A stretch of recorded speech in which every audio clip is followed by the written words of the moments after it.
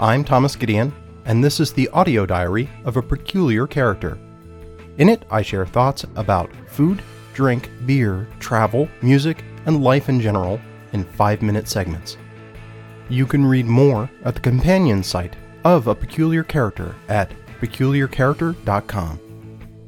This past week, we observed the Thanksgiving holiday here in the U.S., setting aside its somewhat debatable history, as many of the U.S. holidays often have questions associated with them. I tend to focus on the purpose for gathering, the thankfulness, the time with family. So I think it's a good moment to pause and maybe take some stock of the things for which I'm grateful. First and foremost, of course, is my family, from my loving wife, Andrea, now of 20 years marriage, and I think we've been together a few more years in addition to that, to my children, to my immediate family, my siblings, my mother, my father. This past year, they've all been very supportive and understanding.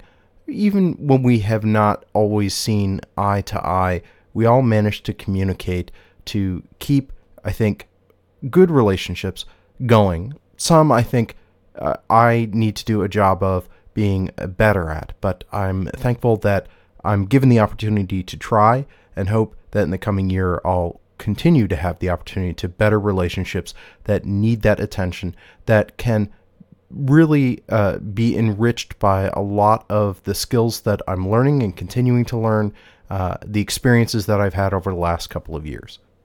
I'm grateful for my friends. I maybe don't have as many as I once had, but those old and new who I've had the good fortune to spend time with over this past year also are very cherished for their support, the positive experiences, the enjoyment of shared interest. It's part of, for me, leading a life worth living, to have friends in that mix as well. And I'm especially grateful that interests that maybe I haven't had a chance to pursue before this last year or so, those friends have given me plenty of opportunity.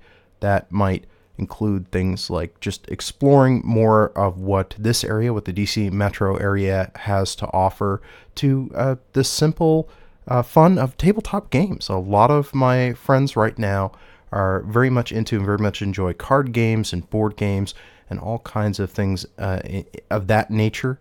Very often we need little excuse to gather at or after work, in a lot of cases, to just sit down and have some fun along with good conversation, unwinding, and just that simple joy of camaraderie.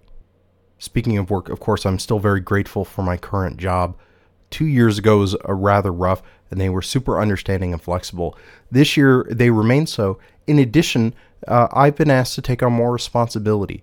What informs my gratitude for my employer and my job situation in 2016 is just that opportunity, coupled with the fact that when they do ask people to step up, they don't stop there.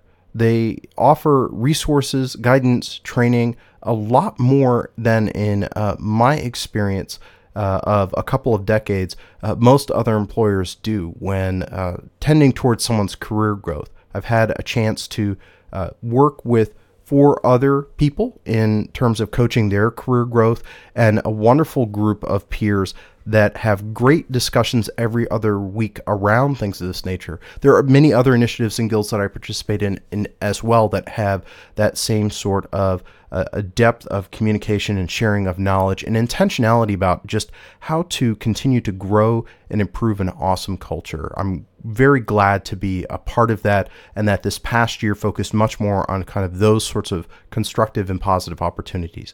Last not least, I'm very grateful for all of my hobbies, and that I have had the exercise of them to the same degree as the year before, if not, well, at least in the instance of homebrewing, to a greater degree. A lot of that informs the gratitude that I have for my family, that they understand that to live a well-rounded life, that this is part of it. They have their own hobbies, of course, and it's fun where they overlap, and it's also fun where we have different things that inform our pursuits. I was actually just earlier today talking with my wife a little bit about how we both think about creative projects, whether we take new things on or we repeat patterns or recipes that we've done before, and what makes that balance right in terms of practice of skill against sort of a known target versus trying on some new things and that desire for novelty. Despite how rough 2016 has been on many accounts, it was not a bad year, and I'm very much looking forward to the things for which I'll be grateful in the coming year.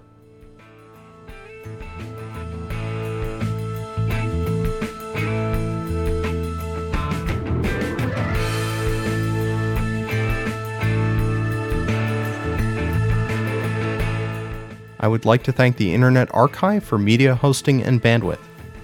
The views expressed on this program are my own, and where applicable, those of my guests, and in no way reflect those of my employer or anyone else. This show is produced from 100% recycled bits. Except where noted, permission to recycle those further is granted under the Creative Commons Attribution Sharealike 3.0 United States license. That means you're free to change this show as much as you like, as long as you don't alter credits and you share your changes under the same license. Theme music is Slow Burn by Kevin MacLeod at Incompetech.com, licensed under Creative Commons by Attribution 3.0.